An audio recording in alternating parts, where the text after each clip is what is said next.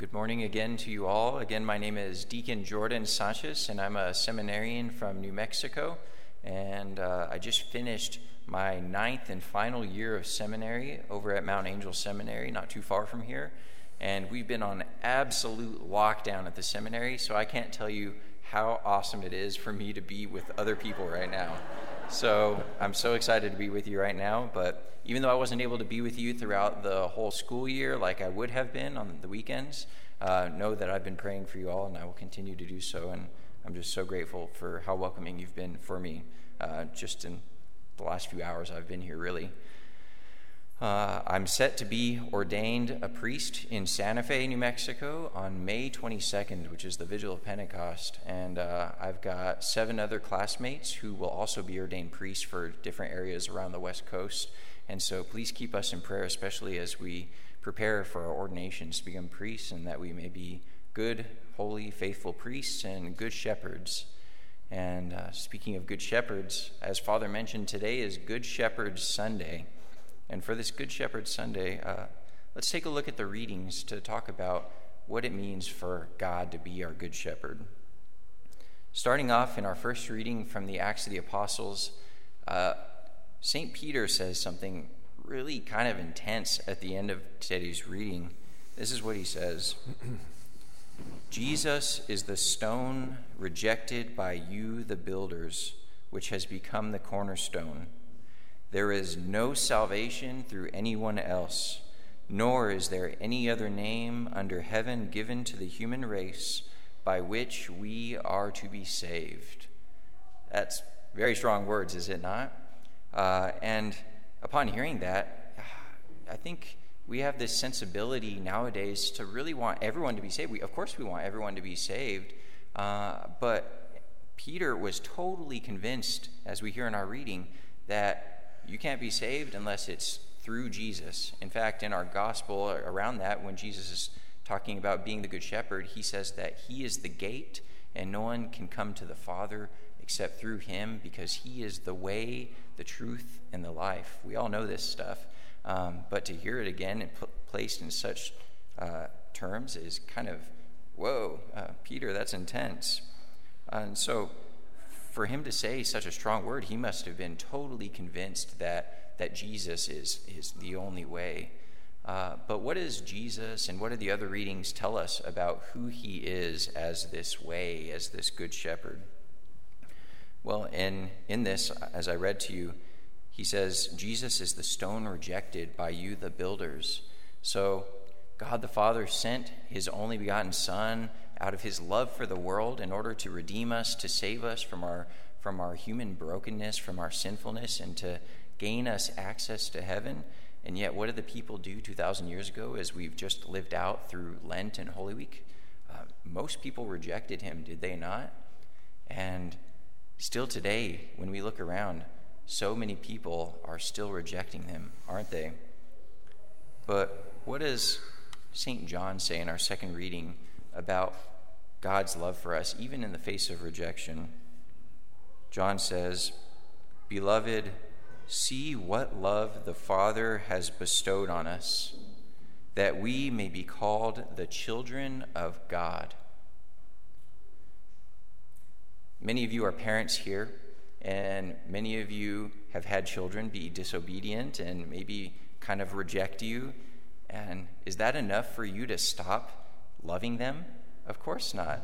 When your child rejects you, you love them all the more, and you try to get them back to love you all the more. Is that not so?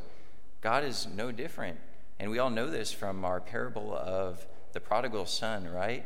What happens when the prodigal son, who spent all of his inheritance and lived a terrible, sinful life, what happens when he comes back to his father's home? Does his father reject him? No. Not only does the father not reject his son, but he runs out to him. He seeks him out.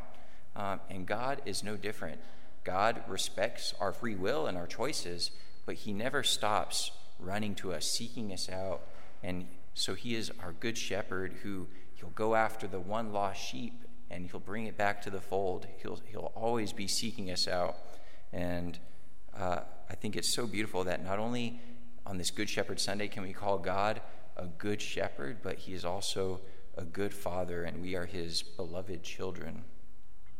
But we look around and we look at all the people who are rejecting him, and we even see people who aren't really rejecting him, but they fall into this philosophical category called, brace yourself for these terms, they're pretty fancy terms, okay?